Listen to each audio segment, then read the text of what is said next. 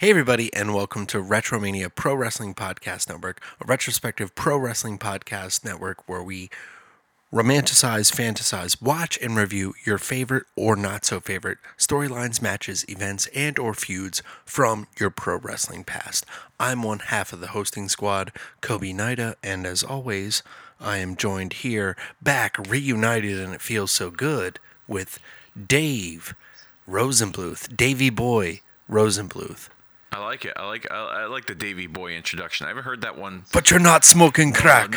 No. It was on. He took my fucking towel.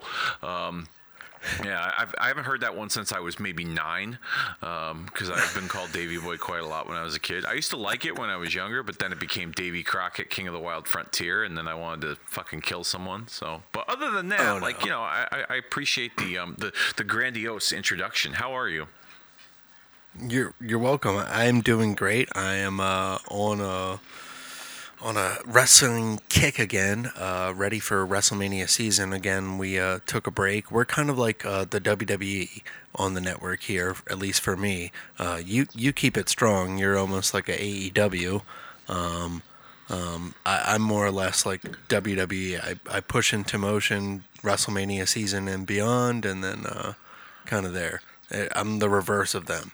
Instead of Royal Rumble to WrestleMania, I do WrestleMania and beyond to December. Okay. And then I take a little break. Yeah. But it's great to be back with you. You've been on a roll. A lot of great podcasts as of lately. The new Blind Date Diaries are going well. You want to let everybody know what's going on in Kicking Out at Two Land, including those podcasts? Yeah, we had a couple of Blind Date Diaries with Wrestle War 1990 and a Leap Day bonus of WCW Super Brawl 2. Up in the streams that are available on the Retromania Pro Wrestling Podcast Network on Podbean, as well as like you said, it's WrestleMania season, so I've been cranking out WrestleMania content. We have a Mania show closers, Mount Rushmore concept, where Chris Donovan and I discuss the 4 greatest main events in WrestleMania history. The last match on the card, not the headline match, not the 12 other main events that they have scheduled, the one that ends the show. That's the criteria. We cover that, as well as matches that almost made the cut. We also get into the trading places concept that I have on Kicking Out at 2, a little bit altered this time around, as I discuss the possibilities of the dream match that got away, the WrestleMania dream match that got away, Austin versus Hogan. It could have happened not one but 2 WrestleManias. I discussed the scenarios as to why they didn't take place, as well as my fantasy booking experience booking Stone Cold Steve Austin versus Hulk Hogan from WrestleManias 18 and 19, and why I think they could have worked. We also have a 2-for-1 rated R binge watch party in celebration of Edge making his return. We watch Chris Donovan and I once again meet up and watch 2 WrestleMania classics from Edge: the first triangle ladder match with him and Christian against the Hardys and the Dudleys, and the inaugural Money in the Bank ladder match that he won from WrestleMania 21. The Fanny Pack series makes a comeback during WrestleMania season, as we have 5 random topics discussed in the Fanny Packs, subjects that I couldn't dedicate an entire show to, so I just lumped them all together and threw them in the Fanny Pack WrestleMania edition. We got good and bad grandiose WrestleMania entrances we talk about. We talk about underrated WrestleMania matches. We talk about matches that almost took place at WrestleMania. We talk about the possibility of ever seeing Undertaker and Sting at a WrestleMania. And so much more in that. And then, of course, we close out WrestleMania season on Kicking Out at 2 with a WrestleMania 11 watch along, as we watch that show from start to finish. You can find all of those shows up on the Retromania Pro Wrestling Podcast Network over on Podbean, or by searching Retromania with a W. You'll find all the shows from Kicking Out at 2 over there from this past month and beyond, since the beginning of Kicking Out at 2 in the summer of 2018. And that is, and by the way, I got to plug the social media too, because I wouldn't be a good co-host if I didn't plug my social media. Facebook.com/Kicking Out at 2, as well as our Twitter handle. Our handle's @KickinOut2. You can find all kinds of great retro pro wrestling stuff over there. All about my fandom and then some over there on both Facebook and Twitter. So check it out. Yeah, great content as always, Dave. You've really built up your archive as well as helping build out the Retromania Pro Wrestling Podcast Network archive. 211 podcasts as of right now, as of this recording. And as of this recording, we're about 3 weeks away. We're breaking kayfabe right now. We're about 3 weeks away from WrestleMania. Isn't that right, Dave? Yeah, we are 3 weeks away. Full disclosure, because of my work schedule and my real life, I tend to record a large number of podcasts in a short period of time so that I can, have that real life, spend time with my wife, work, pay the bills, do all the nonsense, but still dedicate my pro wrestling podcasting to all of you. So to make sure I have new content out each and every week. And I recorded the whole month of March ahead of time. So it's up in the streams. You can check it out. But yeah, we are just about 3 weeks away from WrestleMania. And, at the time of this recording, but there's a chance that by the time this show drops on WrestleMania weekend, there might not be a WrestleMania, which is something that is unheard of. Hopefully, by the time this drops, this conversation will mean jack and shit. But for me as a fan, I mean, to think about, there not being a WrestleMania or a rescheduling of a WrestleMania, it's just not the same. And how ironic that this show we're doing is a top 10 worst WrestleMania countdown of all time. And it's probably, very fitting that this show could drop on the weekend that WrestleMania doesn't happen. I just find like the irony in some of that. What is your take on this whole, at the time of this recording, this whole coronavirus threat to WrestleMania, and as well as to our American culture, and society? Is it not weird that it's Corona, and it's a Buccaneer, and it's in Tampa, and it's all about boarding boats? Army matey. It's all connected. It's Vince McMahon. It was me, goddammit, it was me all along. Yeah, he planned it all. Coronavirus was Vince. No, this is a different time. Like, I haven't been around something like this, I don't know, in my lifetime. Have you? Something this serious? No. No. Where the closest thing I could say is we've probably talked like about swine flu, 9/11, mad cow disease. Those things have not been like 9/11 has been the highest security. Yeah. This is like shutting down flights. We're talking about the March Madness is going to be played with no audience. And you and I talked analog before we recorded. WrestleMania can't perform in front of an empty audience. Yeah. Not at this level.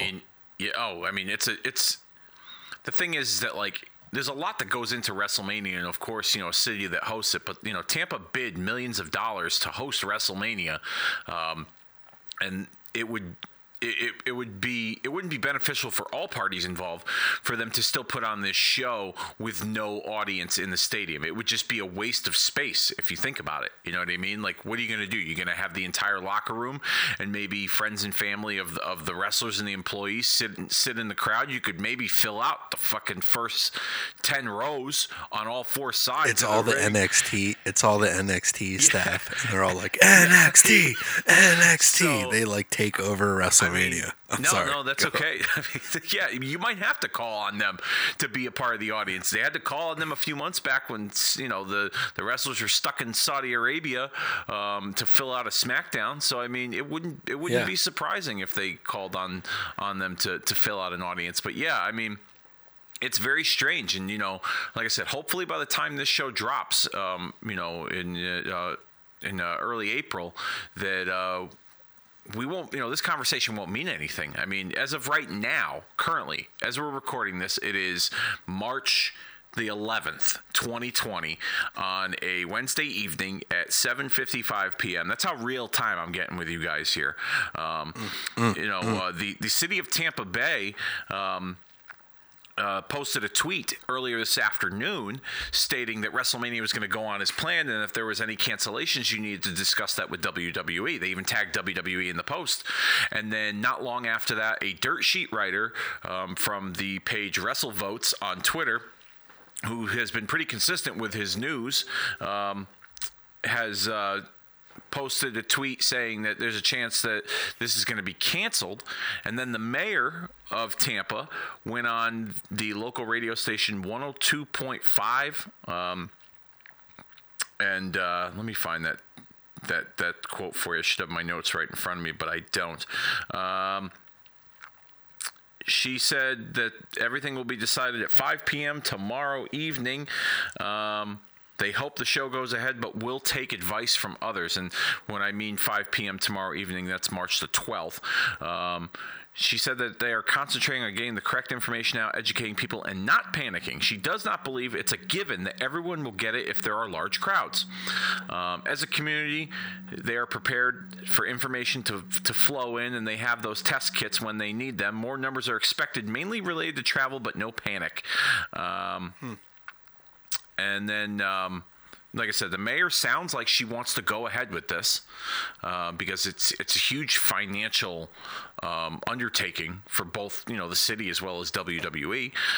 But the mayor did say that she was not going to be influenced by WWE. Now, there are a lot of entertainment and entities and professional sports associations that are altering their events. The NCAA men and women's basketball tournaments are going to be played in front of, a limited arena staff and family of the players, but no, they won't be selling tickets to the general public in those scenarios. Pearl Jam, Adam Sandler, a number of musical acts have canceled their tours, or at least have postponed them, I should say. Coachella, big music festival, not happening. South by Southwest in Austin, Texas, not happening.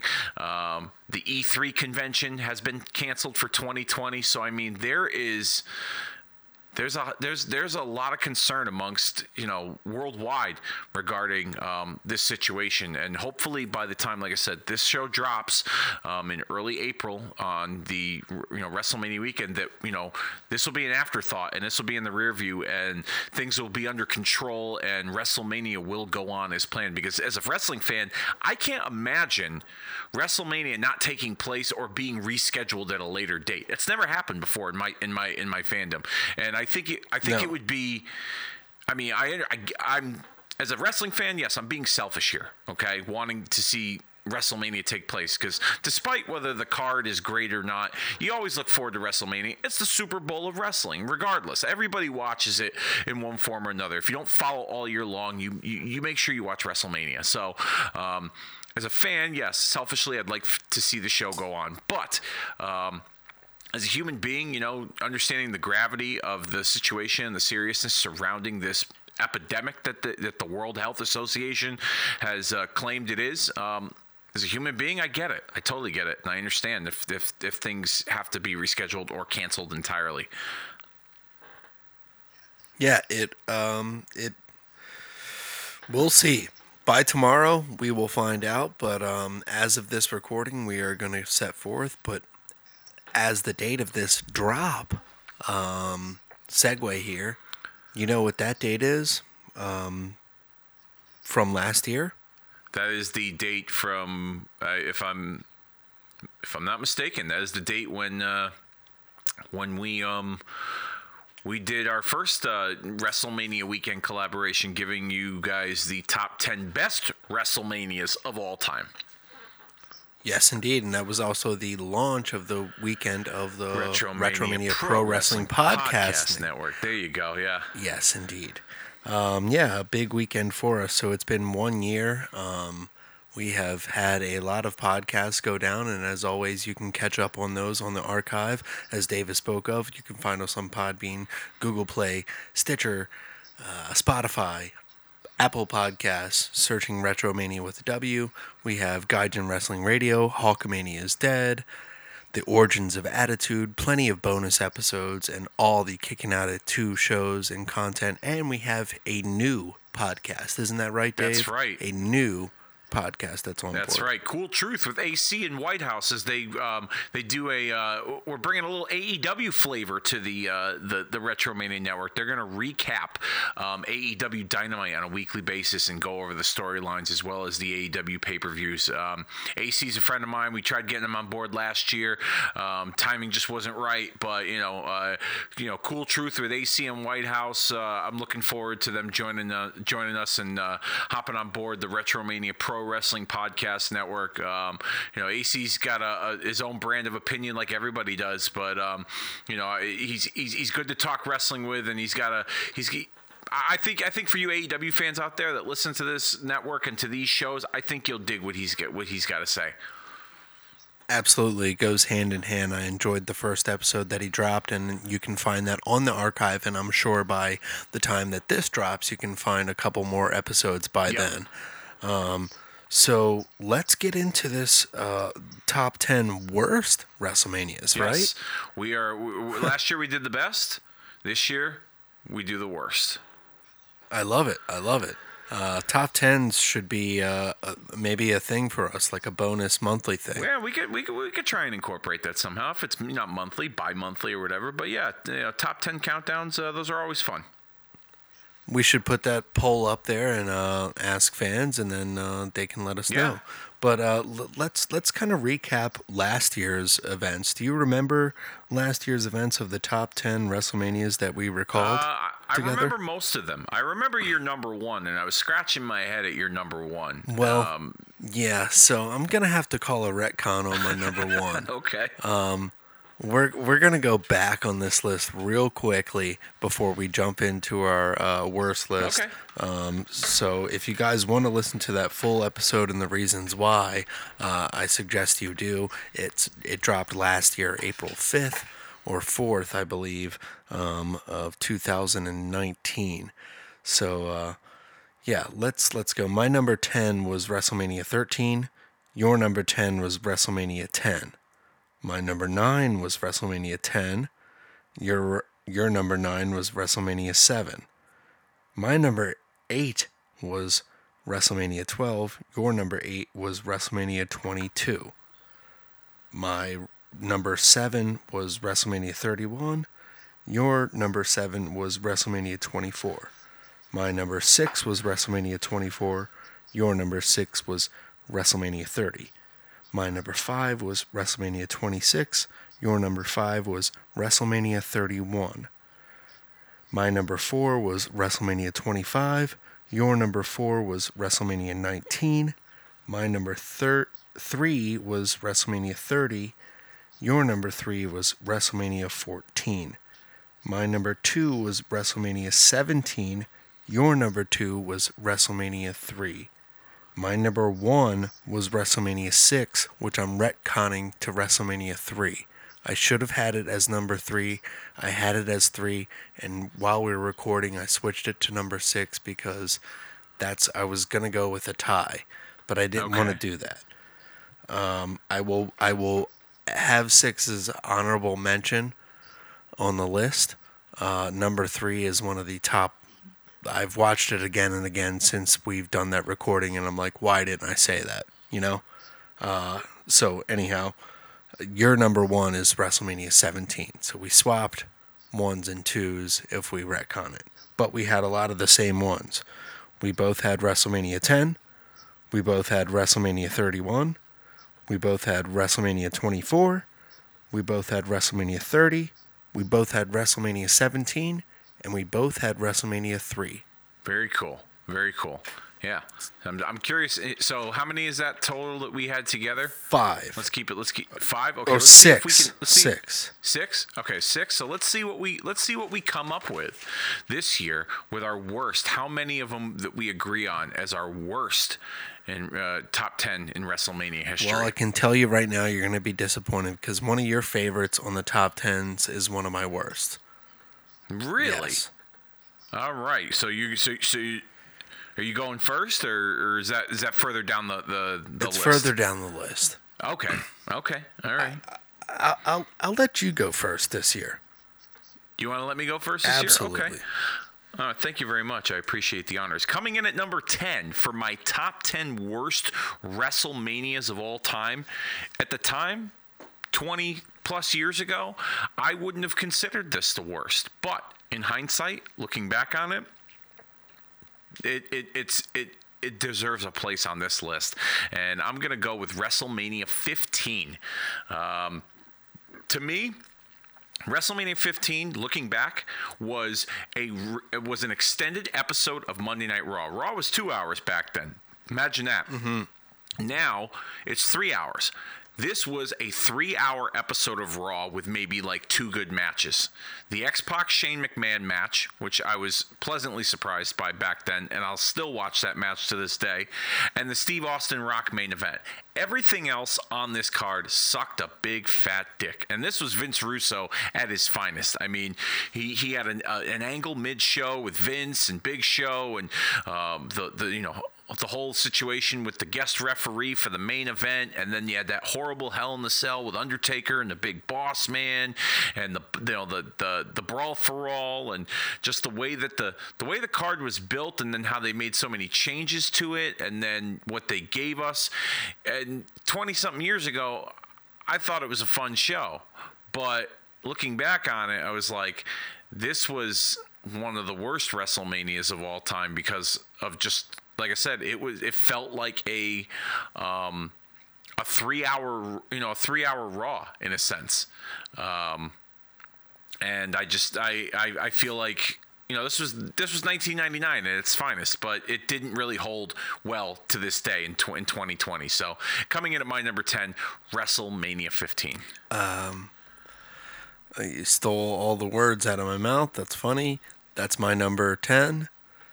Really? Yes, WrestleMania 15. Okay. Just for some of the right. same reasons, dude. I mean, we had the hardcore stuff with Al Snow, Billy Gunn.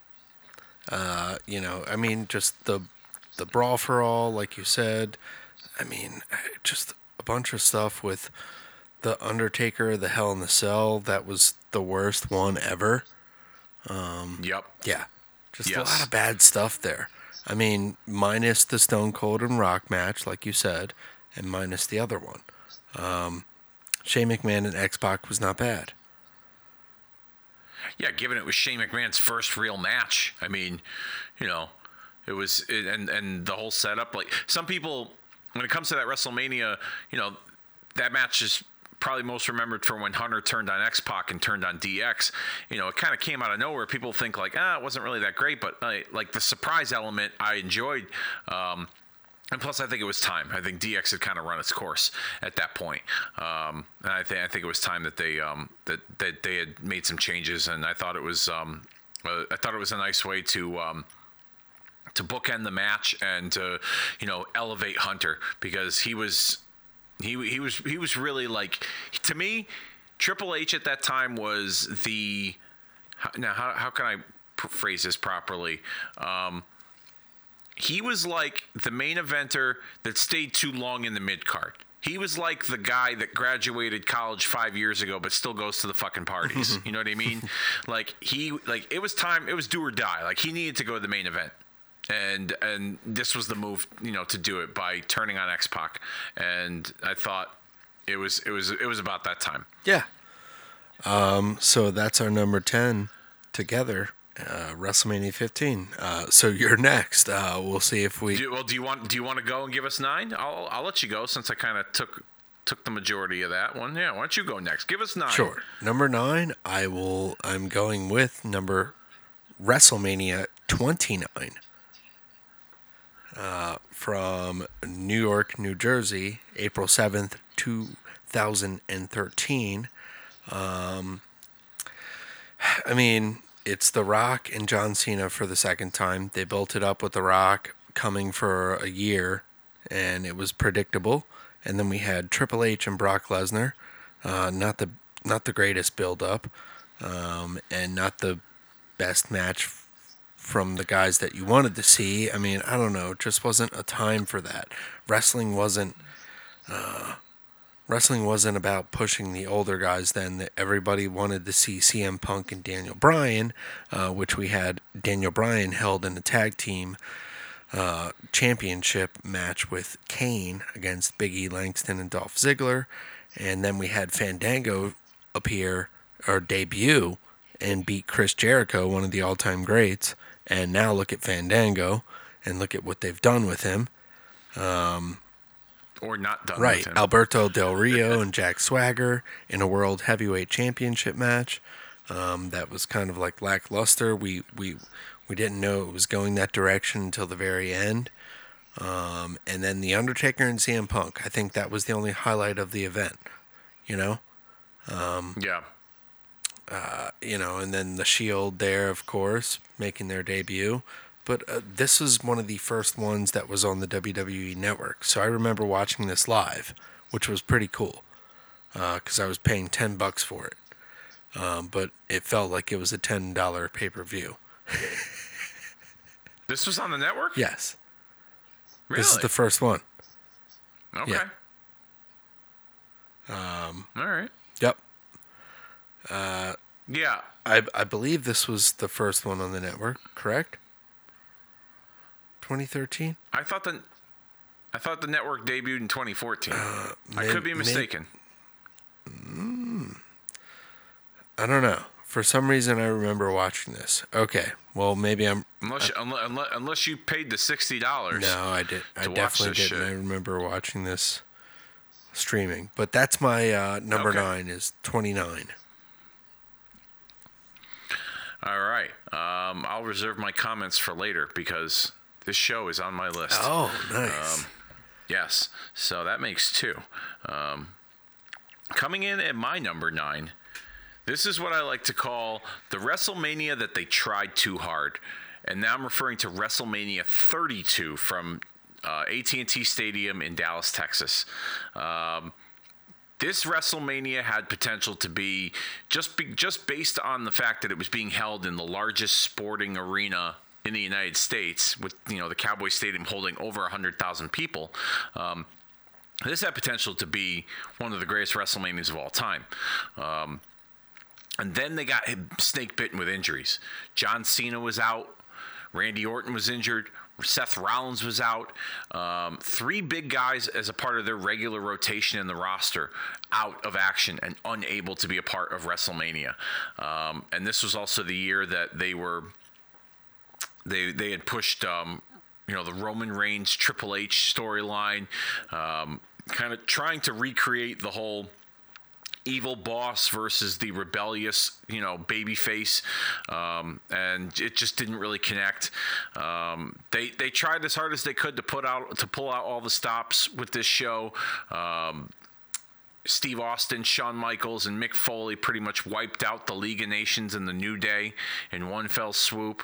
As great as that pop was that Austin got in Texas, it was just I don't know. I just wasn't a big fan of the segment itself. There's that. They wasted an opportunity with Brock Lesnar and Dean Ambrose. I really feel like they did. They could have made Dean Ambrose into this huge star with a gutsy performance over Brock, and it was like a 9-minute suplexathon. In a no-holds-barred match that just kind of left a lot to be desired. They brought Shane McMahon back versus Undertaker. Didn't really care for that. As cool as it was to see Shane back, you knew Undertaker was going to win. They had a stipulation where if Shane lost, he was going to leave WWE or something, but they couldn't even hold themselves to that because the next night he was still on Raw and he was made into like an authority figure. The only real bright spots on this show were probably the girls' match with Charlotte, Becky, and Sasha, and the AJ Styles Chris Jericho match. That was a lot of fun. And then the Intercontinental title match with Zack Ryder getting the surprise victory in that ladder match. That's really about it. Everything else about that show, I could have cared less about. Even when The Rock came out and threw the flamethrower, and did that stuff with the Wyatts. It was and squashed the Wyatts.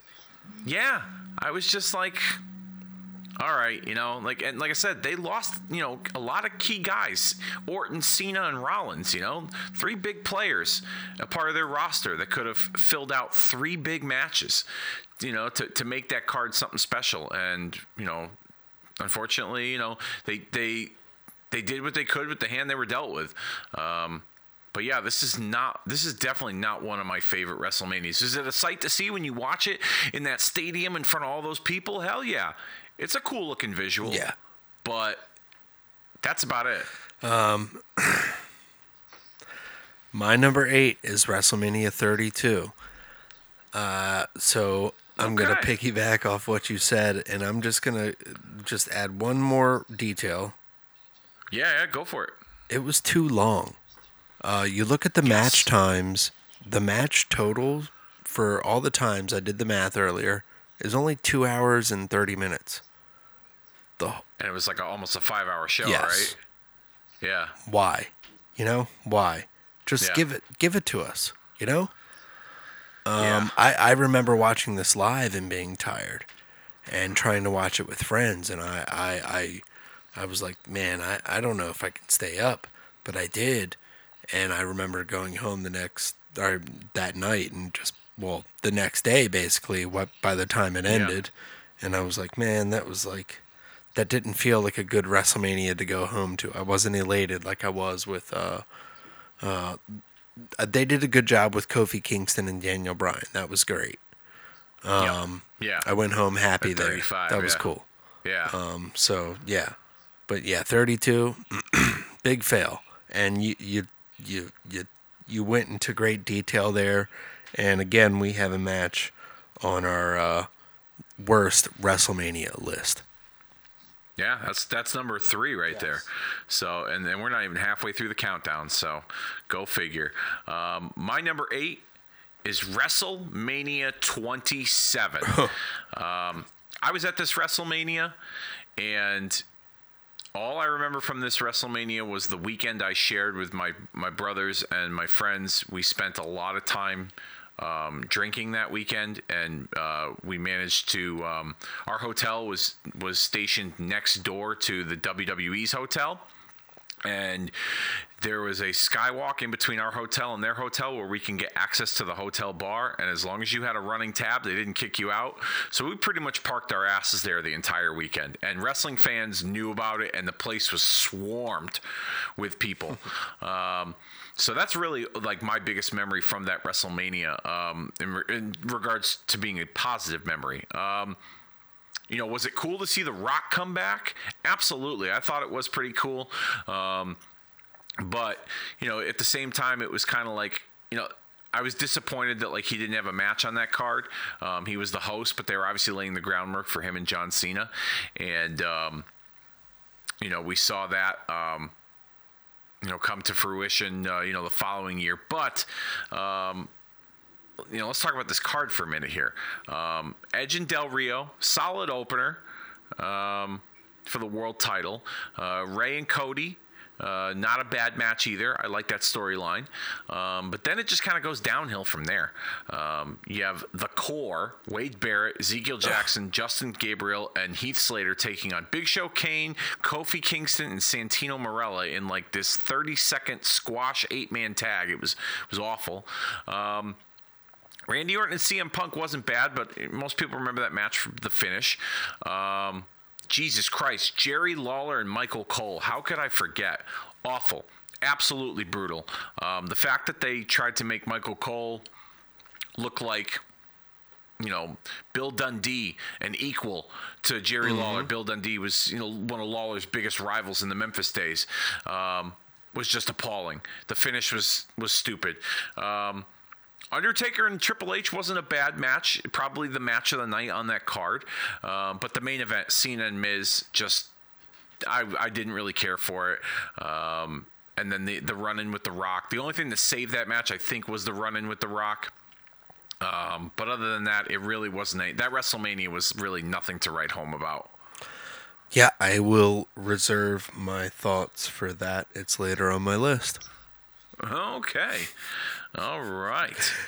Let's go to number 7. I will go with WrestleMania 11. Oh, wow. Yeah. Just never been a fan of this one. And I mean, we got the Allied Powers, Lex Luger and British Bulldog defeating the Blue Brothers in a nothing match. Razor Ramon with 1-2-3 Kid defeating Jeff Jarrett for the Intercontinental Championship by disqualification, so he doesn't win the title with the roadie. And then The Undertaker defeats King Kong Bundy in like a 5-minute match. And Owen Hart and his special surprise tag partner Yokozuna defeat the Smoking Guns for the tag team championships in like 10 minutes. Nothing match. And then Bret Hart defeats Bob Backlund in an I Quit match in 10 fucking minutes with Roddy Piper going, "You give up? You give up? You give up?" In the most boring holds match ever. Then we have Diesel and Shawn Michaels, which is the match of the card, well, minus the headliner. The two headliners did well. Lawrence Taylor against Bam Bam Bigelow, but the Diesel and Shawn Michaels match was different because the heel was getting cheered, you know? Yeah. And nobody wanted Diesel. And then the end, the jackknife that was sloppy, just kind of ruins it for me. And then the distraction from Pamela Anderson and Jenny McCarthy, just, being involved there. And it's just, it's too much of I'm a wrestling purist.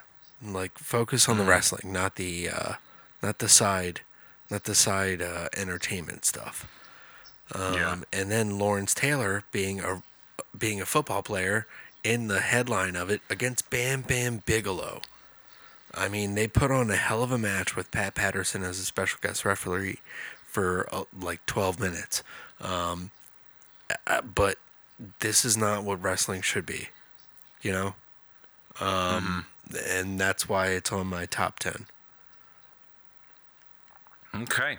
I will reserve judgment for later because, once again, we are kind of on the same wavelength here. This show makes it into this countdown here. Coming in at number 7 for me, I talked about it earlier, and I'm reserving my judgment for right now. WrestleMania 29 coming in at number 7 on this list. I was also at this WrestleMania. I attended this show, and it was probably one of the worst experiences live. Not because of the creative of the show itself, but the fact that it was cold, man. It was cold. Oh. It was like 50 degrees and windy. Now, let me illustrate how cold it was by reminding everyone that the year prior, WrestleMania 28 was in Miami, and I was at that show, and that was a great show, and just the weather was perfect all week long. It was like sunny and 80s, and you couldn't, there wasn't a bad day of weather that whole week that we were there. So I was kind of hoping that lightning would strike twice going to WrestleMania in New York. It's early April. Maybe the weather will kind of break. No, didn't break. It was pretty damn cold. And where we were sitting at the time, we were sitting in the end zone behind the announcer's table in like the lower bowl of the bleachers. And they had this big spotlight that was pretty much in our face the majority of the evening. We could see the matches for the most part, but there was a point in time where there was a spotlight that was just in our face, and it made it difficult. But, like you said, Jack Swagger and Del Rio for the world title. Who gave a shit about that match? Nobody did. Why? Because the people in the audience were chanting, "We want Ziggler," because they wanted him to cash in the Money in the Bank during that match. He wouldn't end up doing it till later in the night, but, that's how much people didn't care about this match. Rock and Cena twice in a lifetime for the title.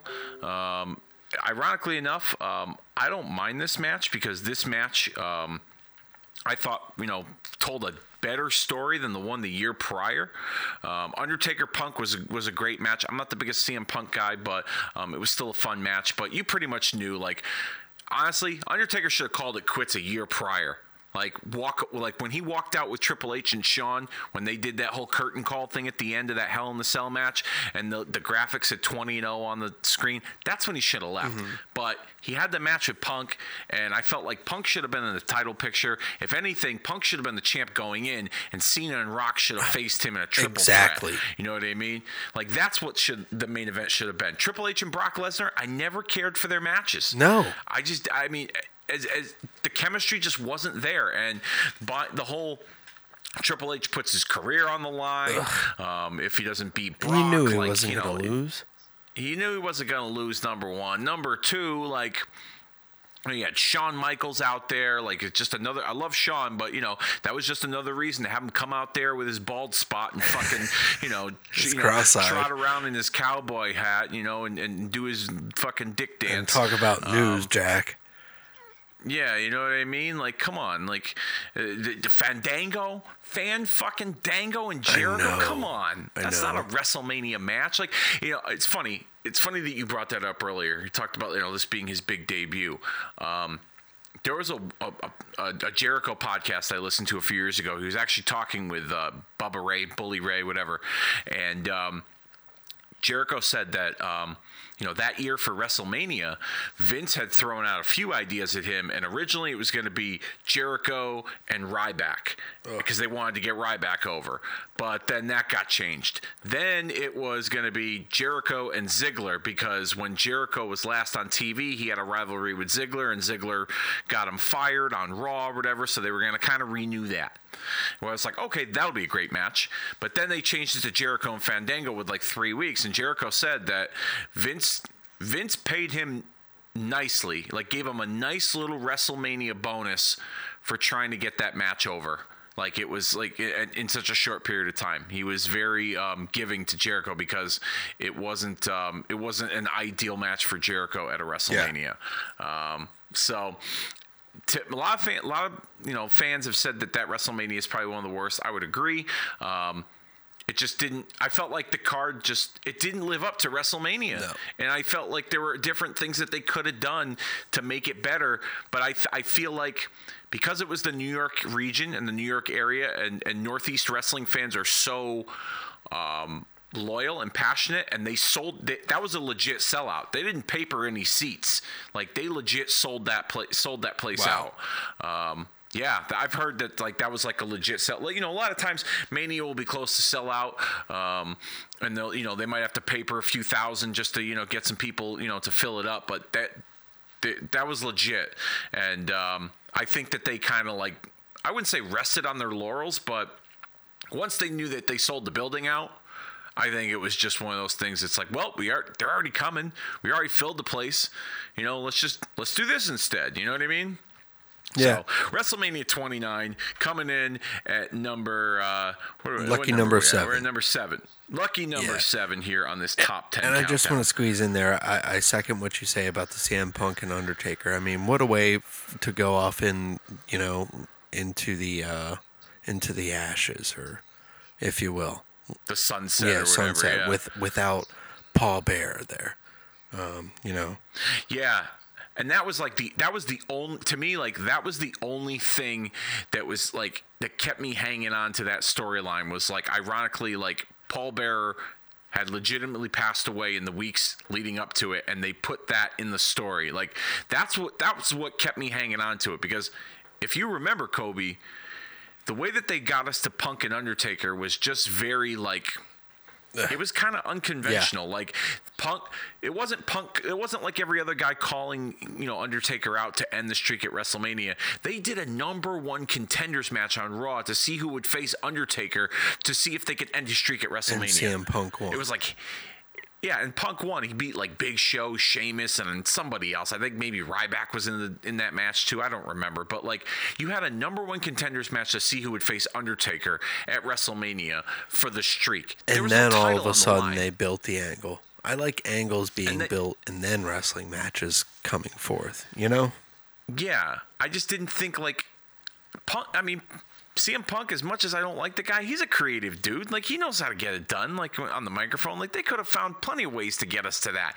Instead, it was like, no, I want to wrestle Undertaker. No, I want to wrestle Undertaker. All right, well, now you guys are going to wrestle each other. The winner wrestles Undertaker and see who can end his streak. Like, to me, it was just so forced and silly. I didn't really care for it. Yeah. All right, so number 7 was WrestleMania 29 for Dave, and we've both hit that. That was my number 9. That's your number 7. Correct. All right, so let's move on. My number 6, and this was on your top 10 WrestleManias. Oh, really? Oh, this is going to be good. WrestleMania 22. Really? Yeah. Oh, okay. I remember watching this with when I started getting back into wrestling, like, casually.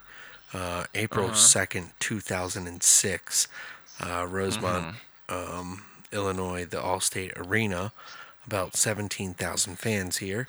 I wasn't watching too much, so I think that's one of the reasons. Okay. So it just felt weird.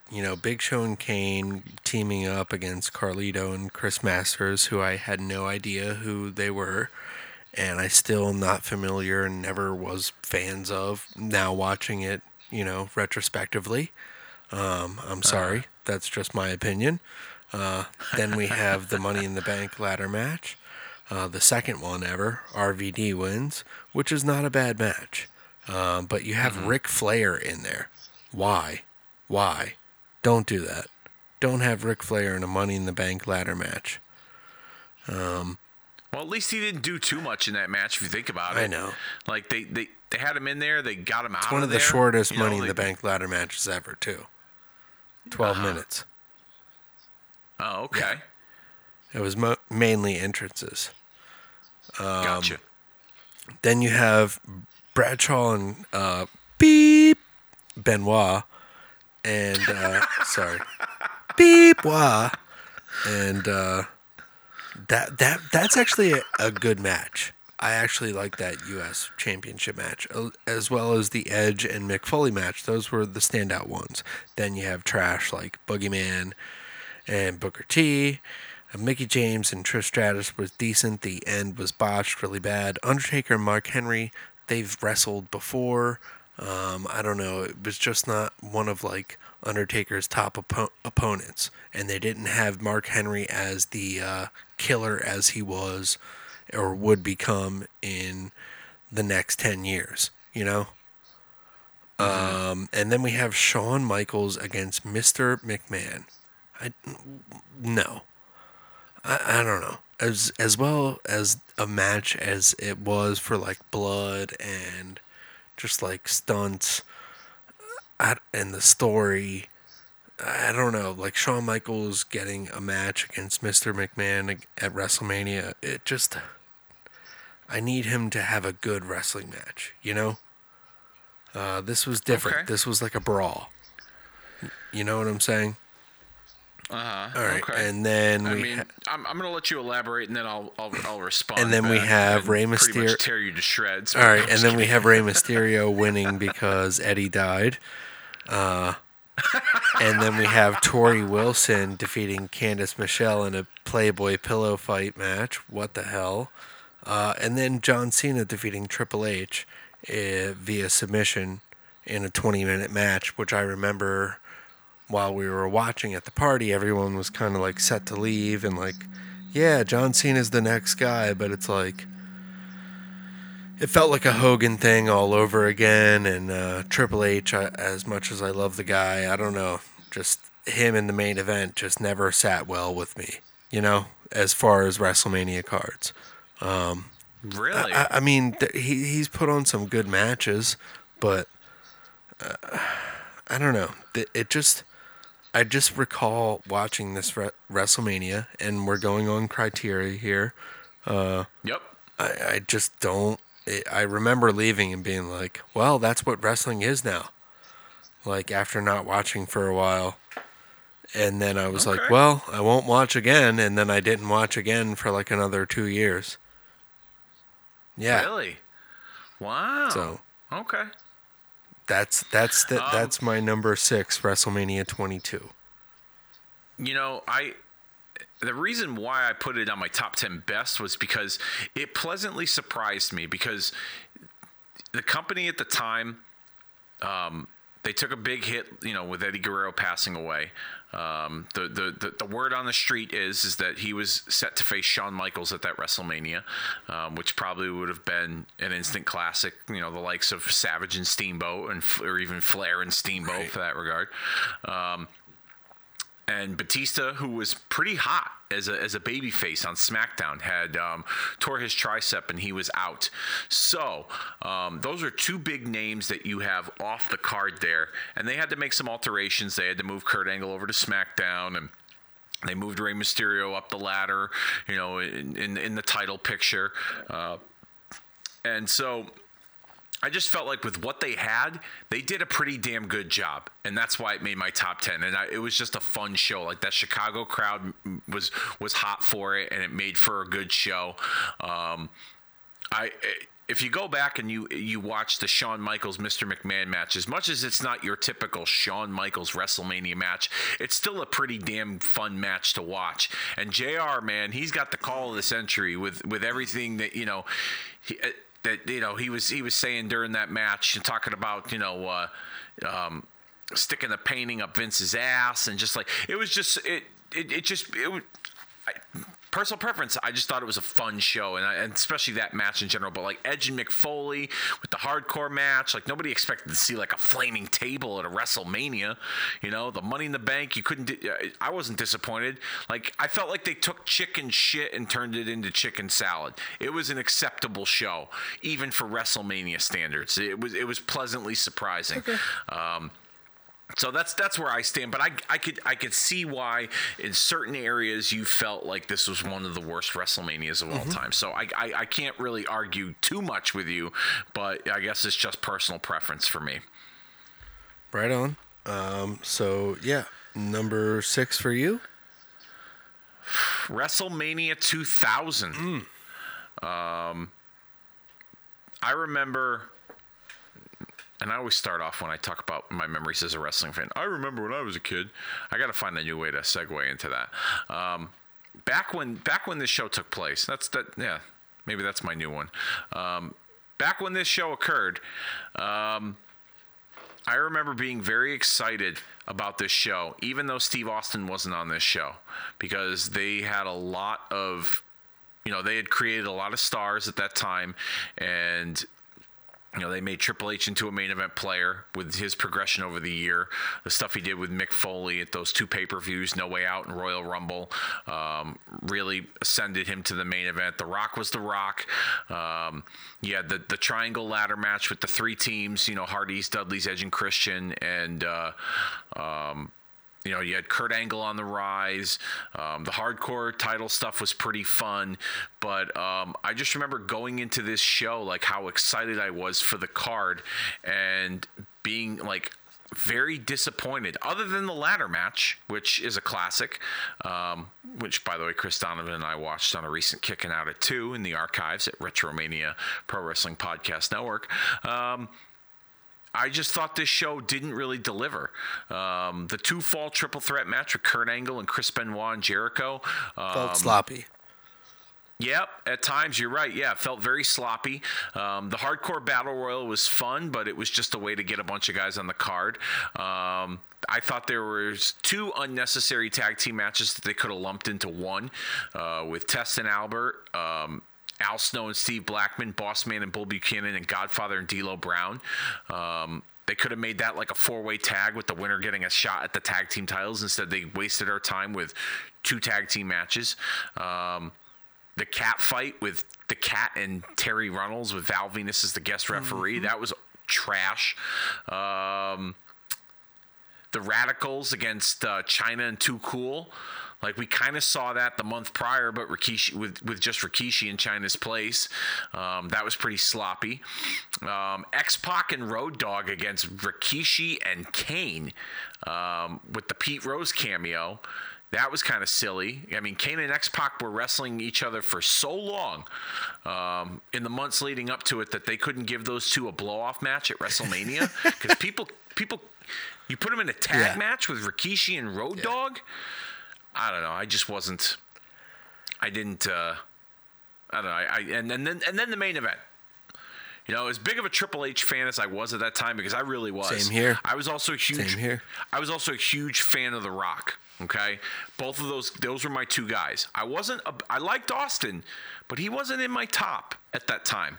Okay, it was Rock and Triple H, and yeah, Austin was away, but I felt like everything that Triple H's character had done, it should have led to his demise at WrestleMania. And it didn't. No. You know, he took the boss's daughter. They stole the company from from her father. They ran roughshod over everyone. They retired Mick Foley. They screwed The Rock on more than one occasion out of the title. He's the first heel to ever walk away with the title at WrestleMania. Yeah. And I felt like, wow, what a disappointment. And then we go back to same old, same old. Vince turned on The Rock to help his daughter and his son-in-law win the championship. And then, like, the match was just way too long. Like, it was a fatal four-way elimination. They advertised it with a McMahon in every corner. And you knew the match was going to be about them when you advertise it, a McMahon in every corner. But to me, it was just... I don't know. It fell flat. It was a huge disappointment. And I remember I had a party at my house. I was in high school at a party at my house. We had pizza and snacks, and I was like, man, The Rock's gonna get the belt. This is The Rock's night. Like, even though Foley was in the match, like, he's gonna put a good performance, but he's gonna get beaten, and it's gonna be The Rock. He's gonna be the champ. And nope, didn't happen. And maybe it was designed that way to get heat on Triple H, but I just felt like that was the point in time where I felt like the Triple H push was overkill, like most wrestling fans did. That was my breaking point for Triple H. We're talking WrestleMania. 20 years. We're talking then, and then it would continue for strong for the next 5, and then another 15 or 20 after that. Yeah. Yeah, it was overkill. You know, I mean, granted, Rock won the belt the following month against Triple H at the Backlash pay-per-view. But why not at WrestleMania? Why couldn't they do the same thing screwed at out Mania? of the Royal Rumble with the Big Show, where they went out at the same time. The only reason I'm interjecting is because it's my number 5, Dave. All right, I like it. WrestleMania 16. Yeah, man, I just remember being so hyped for this as a kid, and then being like, what the fuck? Like, a Fatal 4-Way, like, I dig it, and it was played off of the WrestleMania 2000 video game where you could have a Fatal 4-Way. Yes. God, I remember. Wow, that's good. I remember that. Yeah, wow. I seriously think they were doing a lot of licensing during that time. You know, that's why they had the different variety of matches. And so many interjecting storylines because it was Russo, bro. But actually, Russo was not with them. He was with them, bro, before the bro, and that's why they're living off the attitude, bro. Don't be a ruse. It's a ruse, bro. It was a swerve, it's a ruse, bro. They don't want to call. He didn't want to call it a ruse, but that's why he came up with the name Swerve. While billionaire Ted and Brad Siegel were paying me millions of dollars to bankrupt WCW, I was secretly writing for the WWF and for Vince McMahon at the back pool of his patio in his condo or his big mansion in Greenwich, Connecticut with Pat Patterson and maybe Jim Cornette if he didn't blow a gasket at the mailman. Oh my God. I think another thing that just made me dislike this is being a petty OCD person about wrestling. Why have it called WrestleMania 2000 when it's WrestleMania 16? Yeah, I know. I was kind of like that too, man. I was kind of like that. I've kind of felt the same way. What happens when we get to WrestleMania 2000? Well, I mean, we might not get to WrestleMania 36 when this recording drops. So let's take our time. God damn it, pal. Yeah. But We could cure AIDS by WrestleMania 2000, Possibly. right? There might be a cure for cancer. Possibly. All right. So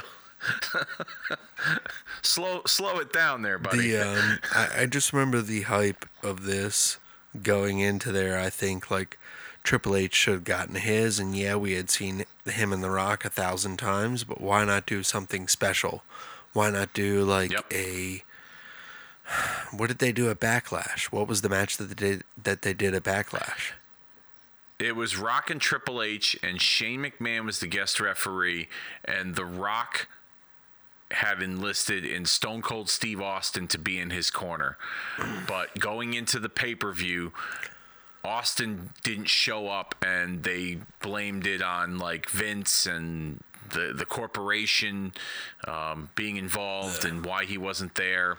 And then eventually Austin would show up. Okay. Rock and Triple H steel cage match at WrestleMania. Singles match for the title. Okay. Why not? I don't know. Yeah, I mean, I can get behind that. Or I don't know. And then maybe put Big Show and Mankind or Mick Foley. But they did that the year before. But maybe do something different this time. Well, like a rematch. I think that was why they did the four-way. I know. But like if the four-way wasn't an elimination match and it was just, like it was one pinfall to a finish, like you could have protected, Foley wouldn't have gotten pinned in his final match. Big Show got eliminated early, and that was when they started the babyface turn for him. One of his first. Okay, but turns. maybe just have it be like a. They've had a boiler room brawl. They've had. A Mr. Sacco on a pole match. I don't know. A Falls Count Anywhere. No, they've done that. Maybe they do the Hell in the Cell. And then the main event is just the main event. I don't know. I'm just thinking of a different way, like rather than mixing these guys up. But maybe that's the only way that they could do. I felt like with the way the story was going, you kind of had to go that route. But like if you just eliminated the whole elimination format and just kept it at got rid of the fall to a finish. I mean, you could have still kept the McMahons out there to create a little chaos, a little schmoz, then maybe that's when Austin shows up and he helps Rock. Awesome. Pin. And then they have a rivalry Hunter. like, Austin, I didn't need your goddamn help. Yeah.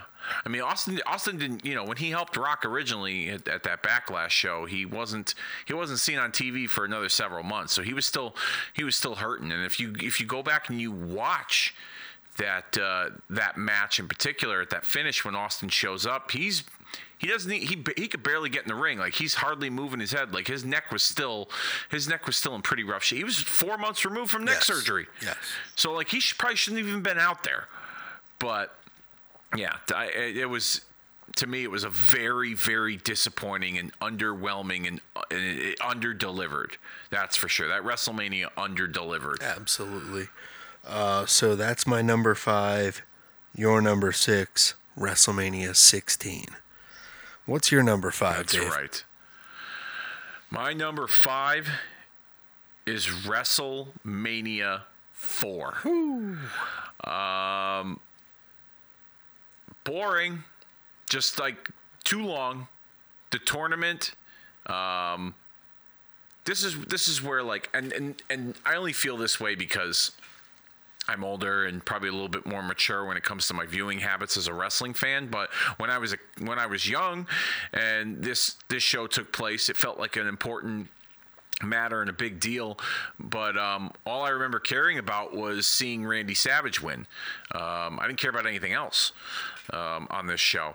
Maybe Hogan and Andre going at it again, but for the most part, when I didn't watch the show live, I got a tape, and even as a kid, I remember not being too enthralled with what I was seeing. But when the Savage match happened with DiBiase in the finals, I was like, oh, this is cool. But this was a one-match show for me. But now as a fan, as I'm older, it's like, all right, here's where my bullshit alarm goes off. we got to this tournament because DiBiase paid off a referee to screw Hogan, and so that Andre could win and then hand him over the belt. So what are you going to do? You're going to reward Andre by giving him a first-round bye so that he could face the guy he screwed over in the second round, Hulk Hogan. And you're going to allow DiBiase in the tournament, because that makes a lot of fucking sense. Okay? Yep. Really? Yeah. And it was just way too long. Like, they had random guys in the like Jake the Snake and Ricky and not Ricky Steamboat. Jake the Snake and Rick Rude. They had a rivalry going into this WrestleMania. They didn't need to be a part of the tournament. Like, they could have had a singles match all on their own, But they put them in the tournament. Hacksaw Jim Duggan, One Man Gang, Don Morocco, Greg Valentine, Ricky the Dragon Steamboat, Bam Bam Bigelow. Nobody gave a shit about any of these guys. Nope. Like, it was a waste of time. Nobody thought about them being in the title picture at all. If you did like a mini tournament, like let's say maybe it was like 4 guys or even 8, just for argument's sake. Or they had the tournament before on TV and the finals at WrestleMania, semifinals and finals. Yeah, semifinals and finals. So like you do like Hogan and Andre and DiBiase and Savage as like your final 4. You know what I mean? Something like that. But yeah, it was just like nobody cared. I didn't care. When I go back and when usually every year around WrestleMania, I will go back and I will watch my favorite matches and moments from WrestleMania. When it comes to WrestleMania 4, I usually, and full disclosure, I need to go to bed with the TV on at night, and I have a timer that turns my TV off. WrestleMania 4 is usually my go-to-bed noise to like put me to sleep, and then I'll watch the Randy Savage and DiBiase match at a later date. Because I'm a big Macho Man Mark. Other than that, I could care less about Bad News Brown and the WrestleMania 4 Battle Royal or Brutus Beefcake and Honky Tonk Man. Dave. You don't care about when I ran back in there and threw the trophy on the ground? No, not really. Especially the fact now it like foreshadows all the fucking fits you have on a regular basis on social media. Do you mean it foreshadows like my brother crashing to the ground? Oh, fuck you. Oh, my God. All right, can I ask you something? In all seriousness, what is it about Owen Hart's death that, like, you... I don't know. I just find have this desire to, like, crack a joke? I think it's... And I'm just asking you, I don't care either way, but I'm just curious what your thought process is. I just think it's funny to crack a joke on death. And at least be that person that will joke about it. Okay. I'm sorry. I have no problem with it. No, you don't have to apologize. And I'm not offended. As I hope you know, I love Owen to death. Oh, wow. I love Jesus Christ. All right, quit while you're ahead, pal. I love Owen Hart. And what happened, I was very sad.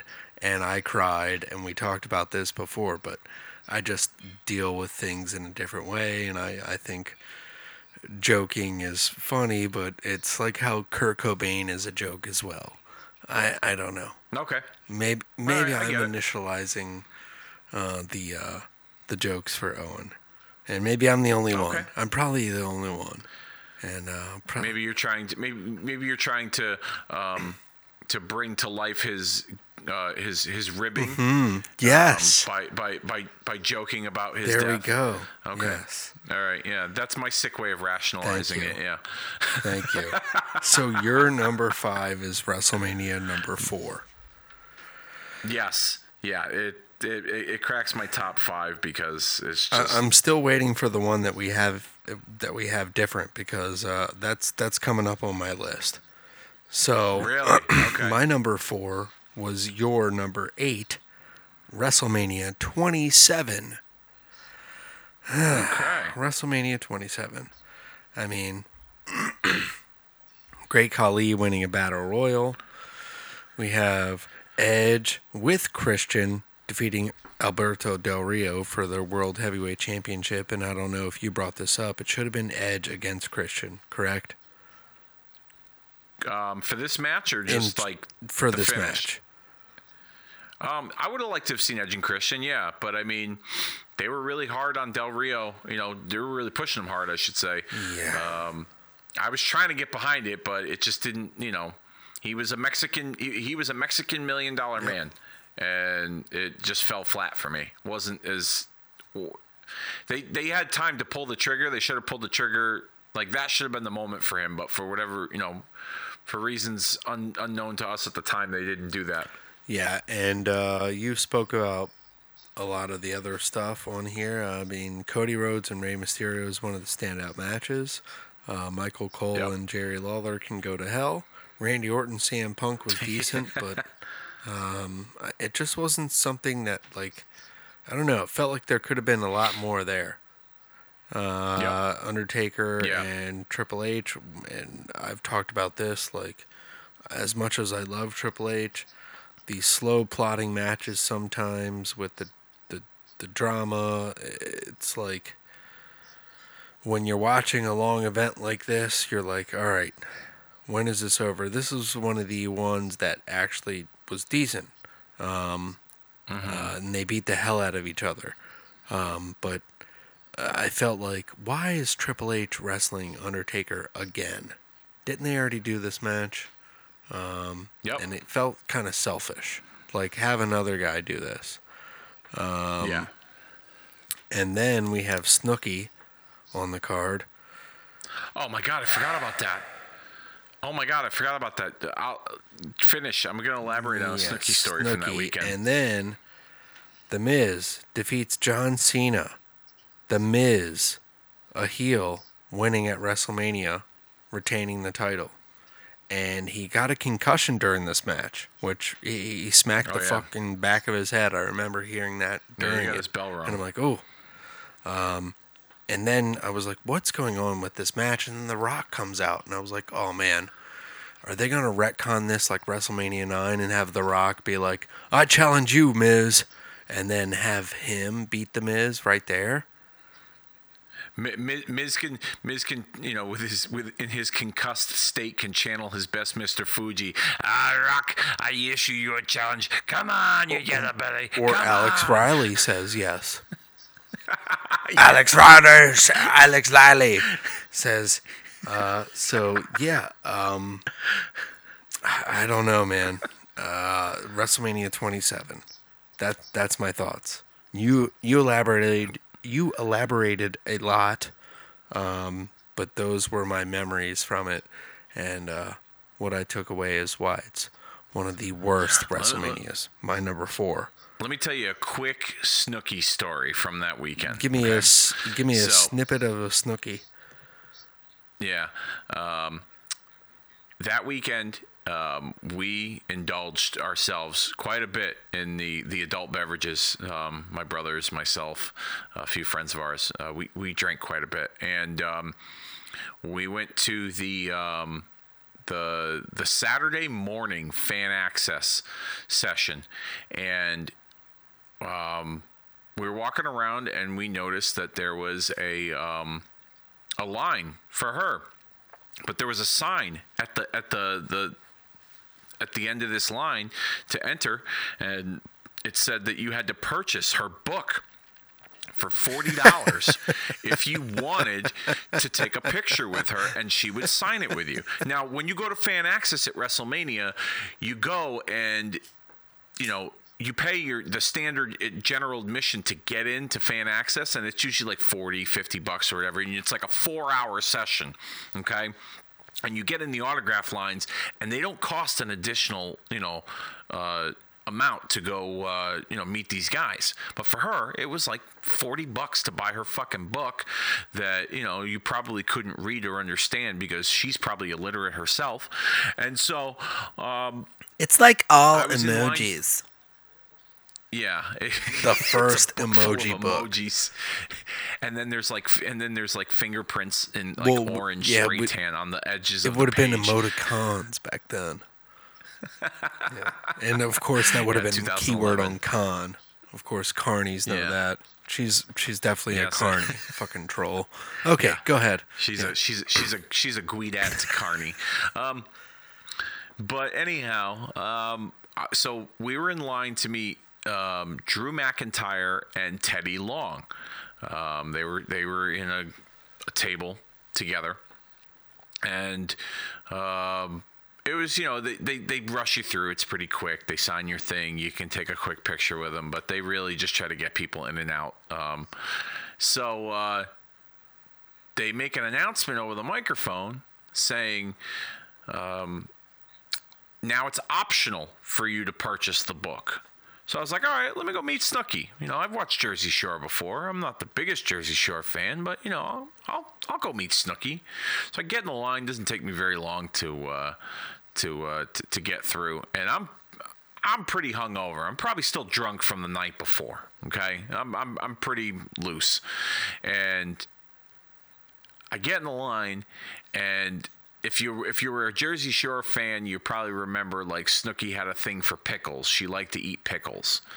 So I made a comment, like I said to her, I got fried pickles in my room on the 12th floor at the Marriott Marquis on South Peachtree Street. If you'd like to come join us, and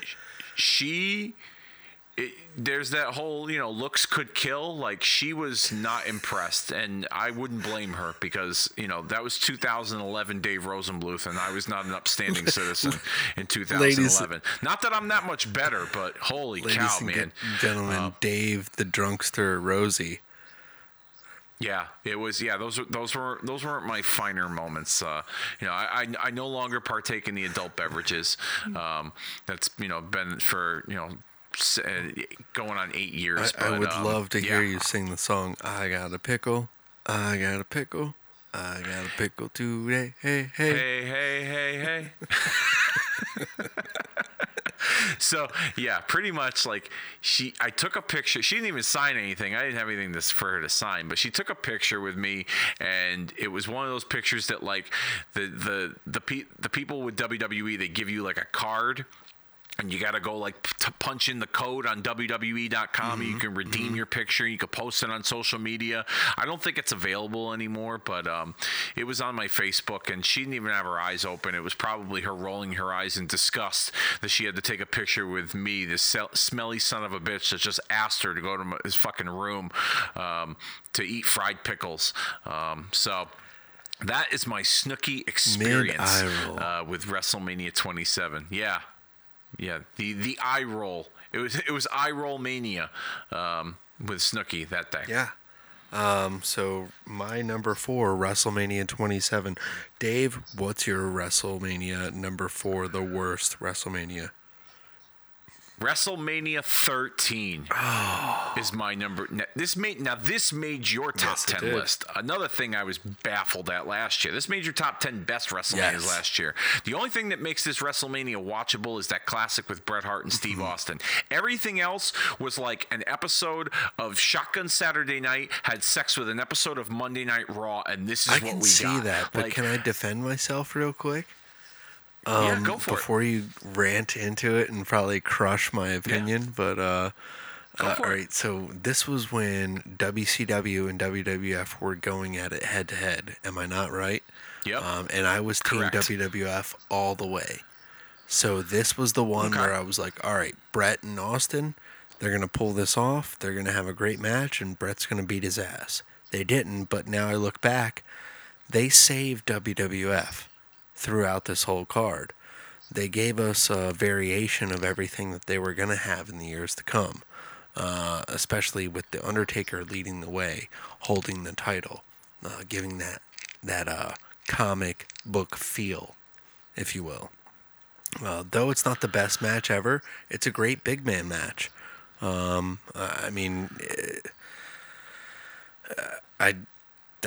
all I got to say. Okay. Allow me to tear you to shreds for a minute here. Did you partake in any recreational drugs during this time period in your life? No, I was way too young. Okay. Oh, that's right. Because I was 14 when this show took place. So you would have been like 11. Yeah. So you would have been if you took in recreational drugs, then you would have been a real fucking degenerate at 11 years old. So, yeah, Brett and Austin saved this show. Yes. Brett and Austin saved this show from being the worst WrestleMania of all time. I mean, that's the only bright spot. First of all, it was upsetting to me that Shawn Michaels lost his smile and couldn't make it to this WrestleMania. But he sat in on commentary for the main That's event why I with Sid hate and it, too. Undertaker, which was okay. It was a main event on Monday Night Raw. Like, it was a Monday Night Raw main event, and they just had the WrestleMania ring skirt around the ring. Let's start with the opening match. The Godwins, Doug Furnas and Philip LaFon, the Headbangers and the Blackjacks. The winner would become the number one contenders to the Tag Team Championship. Nobody cared about any of these teams.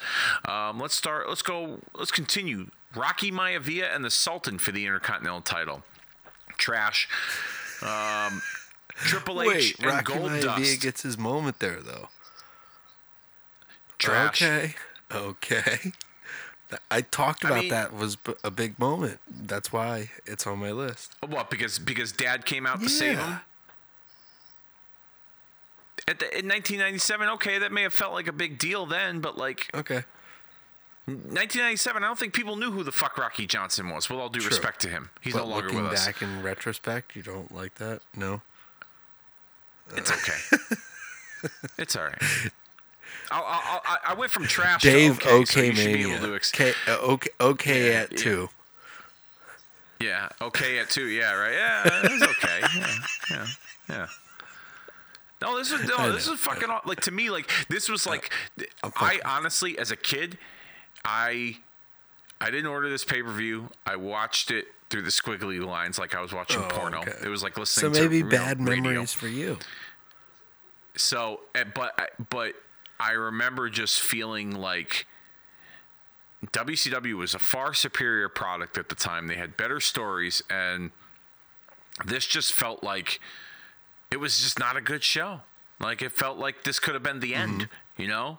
Like, Austin and Brett saved it, but, like, let's continue with the trash of this card. Triple H and Goldust. Like, this was a part of me where I was like, how could anybody get behind Goldust? Like, he's a fucking weirdo. Like, why would people cheer this guy? He's a fucking weirdo. Like, I didn't really care for that storyline either. And then, the tag team titles. Owen and Bulldog versus Vader and Mankind. Okay. Yeah. Really? That was a fucking shit show. Austin and Brett, like I said, still a great match. The street fight, the Nation against Ahmed Johnson and the Road And we Warriors. talked about this. You said you were excited for a street fight. I just listened to the podcast. I was, okay? I was. And it wasn't that bad, but it wasn't great either. You know, and then you got Sid and Undertaker. Allegedly, this is the match when fucking Sid pooped his pants in the fucking ring against the Undertaker. It's better than breaking a leg. Yeah, no, instead of breaking a leg, he just shit his pants. Maybe because he realized that the match was going to shit the bed because it was the worst fucking WrestleMania known to man at that time. Someone was like, don't shit the bed. And then he went out there and shit that. And then before his match with Chris Benoit, they were like, go break a leg, and then he broke his leg. Yeah. Actually, he didn't break his leg with Benoit. He broke his Scott leg with Steiner, Scott Steiner. I'm sorry. And Jeff Jarrett. Yeah. If you want to break a leg with anyone, it's those two. You don't want to break a leg with Benoit. You know how that turns out. There I go, talking about death. Look at that. See? I got one up on you, Cobe. That was awesome. Great. So yeah, that's my number 4, WrestleMania 13. Like, and that's another show where it's like I watch that match from that show, and that's it. Okay. Like, everything else is like it's not on my radar. So WrestleMania 14, and the reason why it makes my top 4 is because of that Brett Austin match. If it didn't, it would be easily the worst WrestleMania of all time. But your boy Brett and Steve Austin, they saved it. Yeah, well, Brett, you know, Steve is lucky that I found him before Steve knew that Steve was Steve. I saw Steve coming before Steve saw Steve coming. I even told Vince. Yeah. I said, Vince, look, he's coming. He doesn't even know it. goddamn, I was on the road, and Bret Hart hit me up. He said, I know you're coming. I said, where? He said, to the WWF. And that was like 1990. All right. What? My number 3, let's move on. My number 3 is your number 5, WrestleMania 4. I remember when I was gifted the VHS package of WrestleManias, and even when I rented this one as a kid, I thought it was going to be great because it was the classic double VHS, remember? I do, and it was like the Hulk Hogan like cardboard pop up. They like popped out of the tape, like when you open the whole box. Yeah, I remember that shit. Yeah, it was cool as shit. Classic, right? Hogan's hardly fucking on here. Yeah. Yeah, he's got one match. Yeah, in the middle of the card, about 6 minutes long with Andre the Giant, and then doesn't he show up at the end? Yep. But that match is about 10 minutes, and all these matches, only 2 of them go over 10 minutes. And there's 16 of them. Yeah, I mean, a great like attempt for a new type of event, a tournament, but it didn't work. I just remember as a kid, I was like in agreement with you, like Greg the Hammer Valentine, Don Morocco. These guys are gonna go for the title? No. Yeah. I don't know. WrestleMania 4. The only match that stood out was really the Macho Man, Randy Savage, and Ted DiBiase, and that was short. They could have done so much more with that if they built this up, like you said, maybe a semifinals. Maybe Ted DiBiase against Hulk Hogan, and then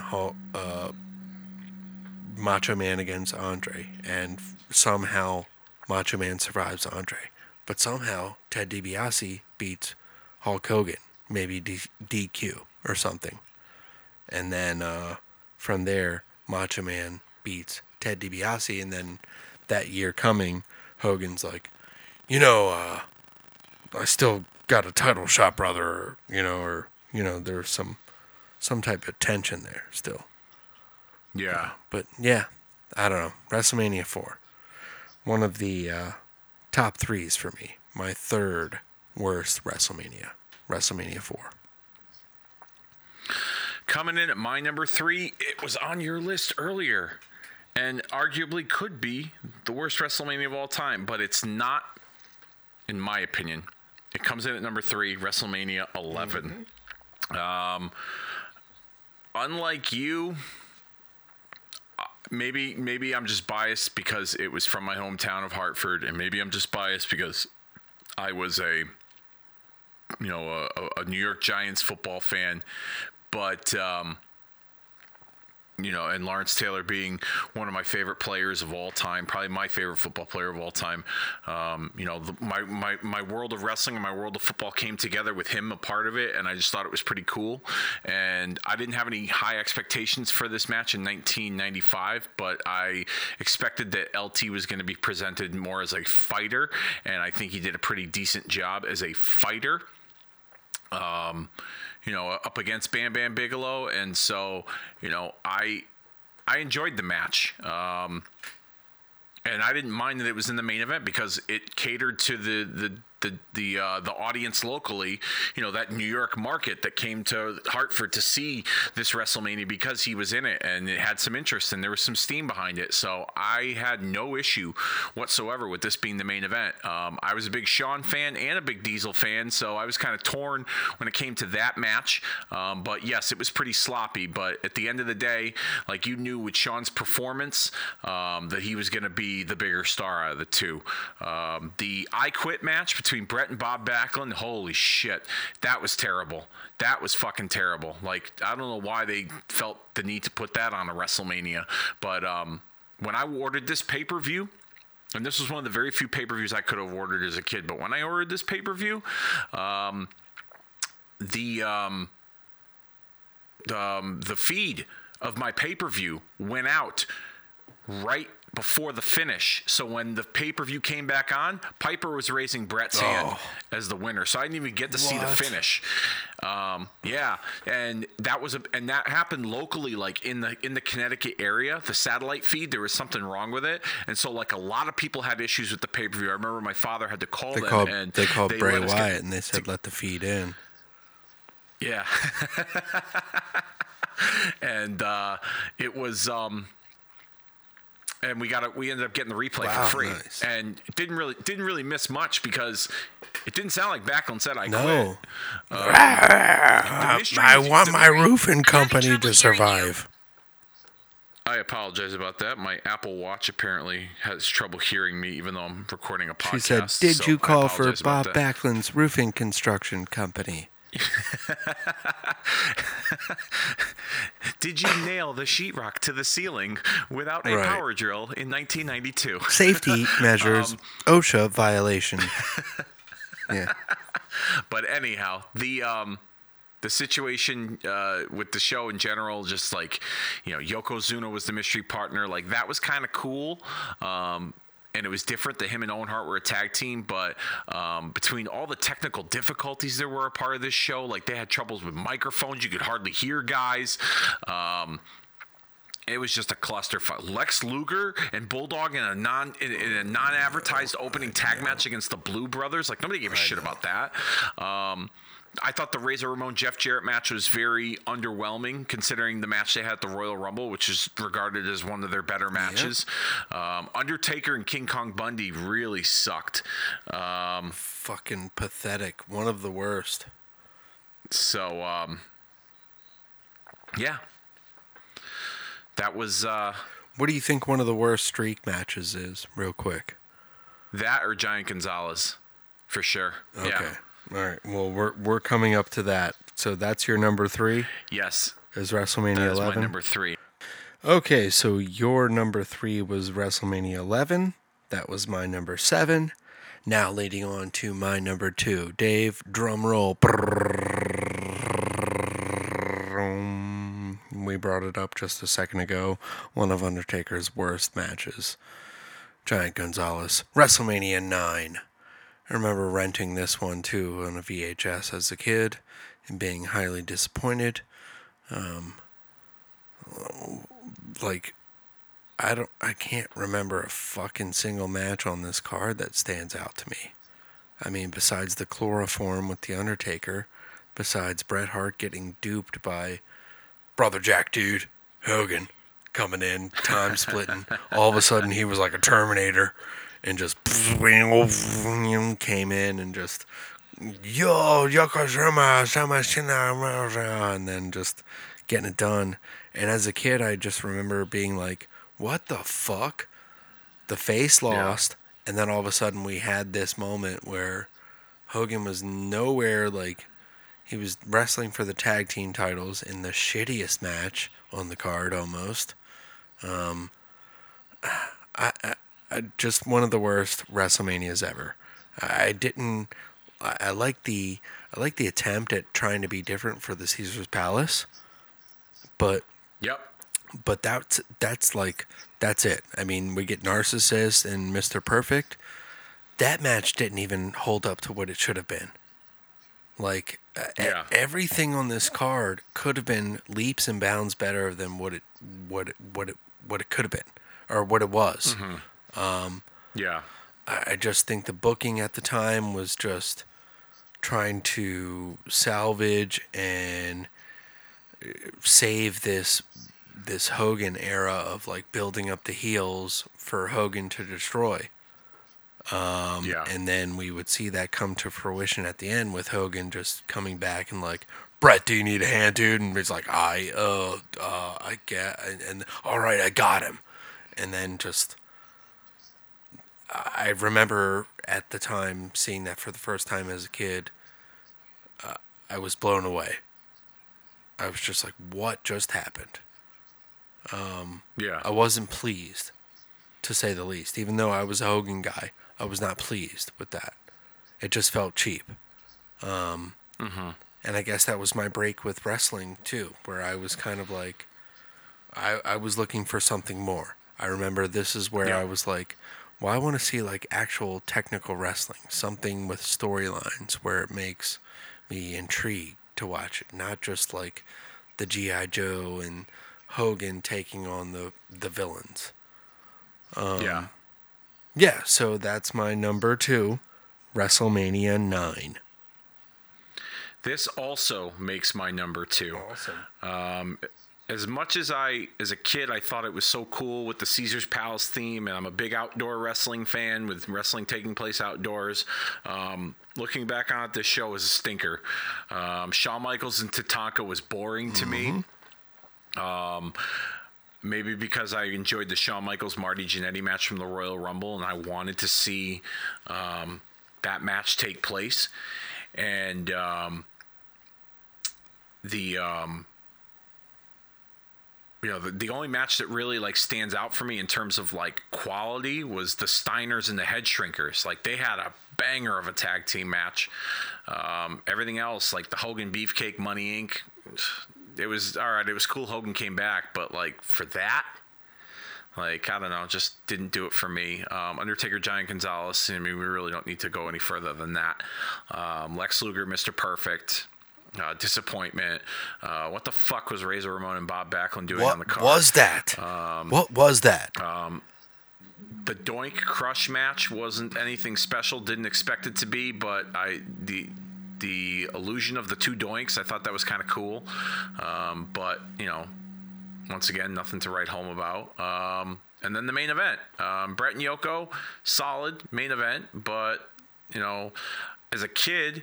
And I still defend it to this day, and I will here. Hogan coming in and getting the surprise victory at the end. God, like, Dave. I don't mind it because 10-year-old me was like, oh, my God. Like, it was a way to, like, try you and were get a me to order the Markomaniac. replay. Yeah, I was a Markomaniac. You know what I mean? So I don't have a problem with it, but what followed from it, I didn't think... I don't know. I just felt like it should have been Bret and Hogan, but they didn't do that, and I thought that was a bad idea. Okay. But that's my number 2. Your man. number 2 is my number 2, WrestleMania 9. Wow. That's right. All right, drum roll. You want my number 1 is WrestleMania 2. Same with me. Oh, we're matched. All right, you want Yes. to kind of tag team this one then? Yeah, let's do it, man. I'll let you All go right, first. Magnificent Morocco and Paul Orndorff. A double count out at the beginning for 5 minutes. How are you going to open the fucking card with that? How are you going to fucking do that? So, a lackluster opener there. What about the Randy Savage and George the Animal Steel for the Intercontinental Championship?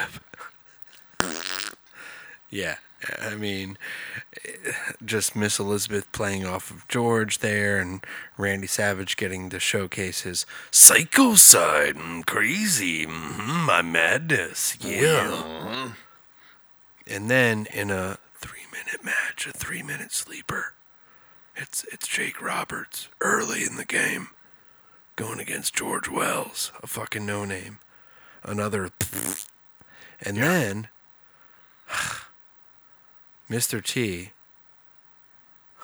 going against Roddy Piper in a boxing match that lasted way too fucking long. Yeah. Ended by DQ, too. And I forgot to note that this happens in 3 different places and locations. And maybe that adds to why it sucked so bad. I mean, kudos to them, like we said, for the for WrestleMania 16 for the Fatal 4-Way. For WrestleMania 11 for having an athlete in there. For WrestleMania 9, Yeah, 9 for being outdoors and the whole Caesars theme. Outdoors and Caesar Palace, yeah. So, and this one for having 3 locations. Kudos to that. I mean, but and then WrestleMania 4 for having a tournament. But that's why they're some of the worst, because maybe if they had perfected it, we might have had different retrospective feelings on these, but they never went back to these again for a reason, because they botched it and they failed.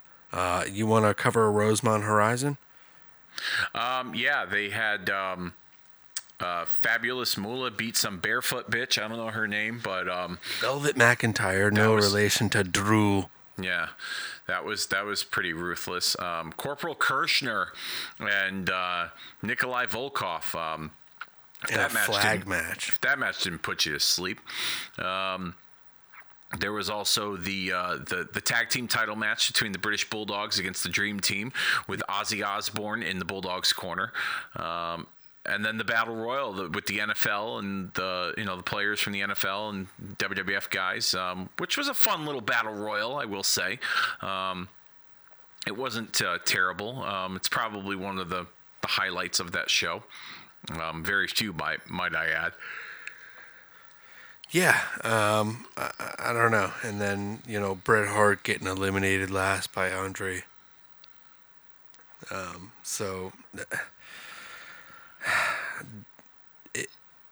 Last location, LA Sports Arena.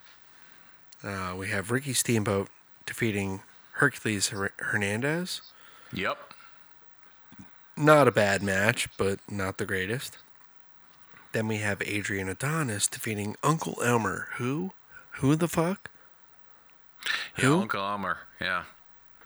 Fucking star. Main event anywhere in the world. Mm-hmm.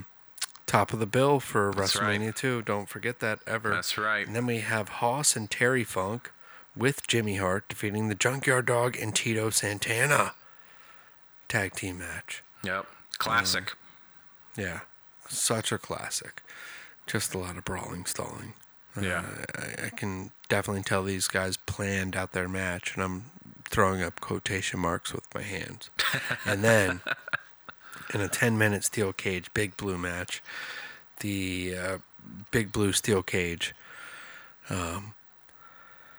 Hulk Hogan defeats King Kong Bundy by escaping the cage. Yeah. That's the only highlight that I remember. That's the only reason that I got this as a kid. I would fast forward through everything and then watch this match.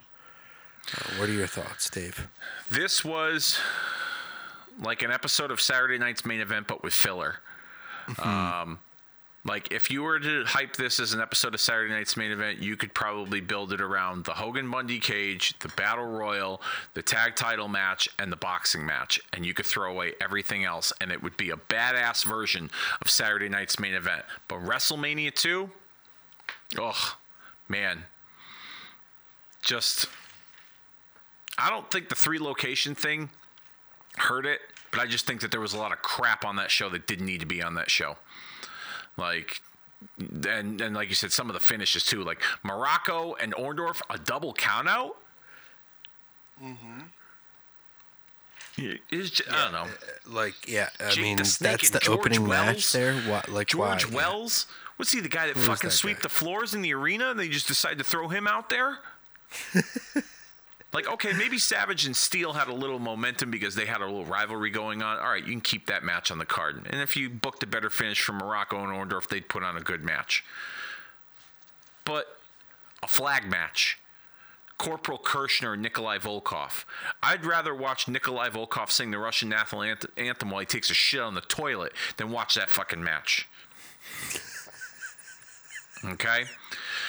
Adrian Adonis and... who'd he wrestle? Uncle Elmer. You gotta be fucking kidding me. Uncle Elmer. Just ridiculous. Who is that? He's somebody's uncle, and his name is Elmer. That's all I could fucking tell you. That's all I care to tell you. Bottom line is, there's a reason why this made the top 10 worst WrestleMania countdown of all time here on the Retromania Pro Wrestling Podcast Network. And it's everything that we had just explained in the crap that it was. Plain and simple. End of discussion. That's it. Countdown's over. Countdown's over. Who's got coronavirus? Hopefully WrestleMania is still going. I just got a text message at this recording that there's been a travel ban to Europe. My wife's in the middle of the air trying to get to Portugal on her trip. It's probably not going to happen now. So isn't WrestleMania. I know it's going to be scary. You and I have banged out a lot of WrestleManias on these two top 10 best and worst lists. Maybe we'll have to do a what's left over list. Yeah. And kind of notate our Middle of the memories road for mania. those. You got Middle your 10 of- best. yeah. You got your Middle 10 of the worst. road, The or- middle yeah. of the road manias. The manias that could go either way. Exactly. Because there are reasons why they've been left off or negated from each list. But nonetheless, I did enjoy this whole tour of the worst. Even though it is the worst, we've had one of the best times here. Yes. Just talking about it. Yes, it's been a lot of fun talking about shitty wrestling. Yes, it has. I mean, you and I only had one that were different on this whole thing. My number 6 was WrestleMania 22. Your number 4 was WrestleMania 13. Other than that, you and I hit it off on every different level. Pretty much. WrestleMania 15, WrestleMania 29, WrestleMania 32, WrestleMania 11, WrestleMania 16, WrestleMania 27, WrestleMania 4, WrestleMania 9, and WrestleMania 2. Yeah. Wow. And WrestleMania 29. Yes. So 8 out of the 10 we got. So we beat our record from last year. No, 9 out of the 10. I said 29. Yeah. Oh, okay. All right. Yeah, My fault. yeah. My fault. 9 out of the 10. We got 9 out of 10. Nice. So yeah. Man, what a good streak here we just went on. I hope everybody has enjoyed this. If you like, please rate, review, subscribe, and share, and let everybody know where they can find a good retrospective pro wrestling podcast where we enjoy reliving these moments and having fun with them, as Dave and I always do. And we have 200 plus archive episodes. Let them know where you can find us: Spotify, Google Play, Stitcher, Apple Podcast, anything, Podbean. Searching Retromania with a W. Dave, where can we find you? And then we'll sign off. And as always, everybody, happy WrestleMania. I hope it fucking happens. If not, fuck you, coronavirus. And maybe we'll figure out empty stadium match with Terry Funk. Yeah. Yeah, you can find Kicking Out at 2 if it didn't get the coronavirus by then. On Facebook and Twitter, facebook.com/Kicking Out at 2, as well as our Twitter handle @Kicking Out 2. Links to archive shows, videos, articles, GIFs, memes, all kinds of fun stuff in retro pro wrestling form on both our Facebook and our Twitter page. Links to archive shows is up there as well, as along with where you can find them at the Retromania Pro Wrestling Podcast Network on Podbean. All right, with that being said, everybody, sayonara, goodbye, take care. Dig it!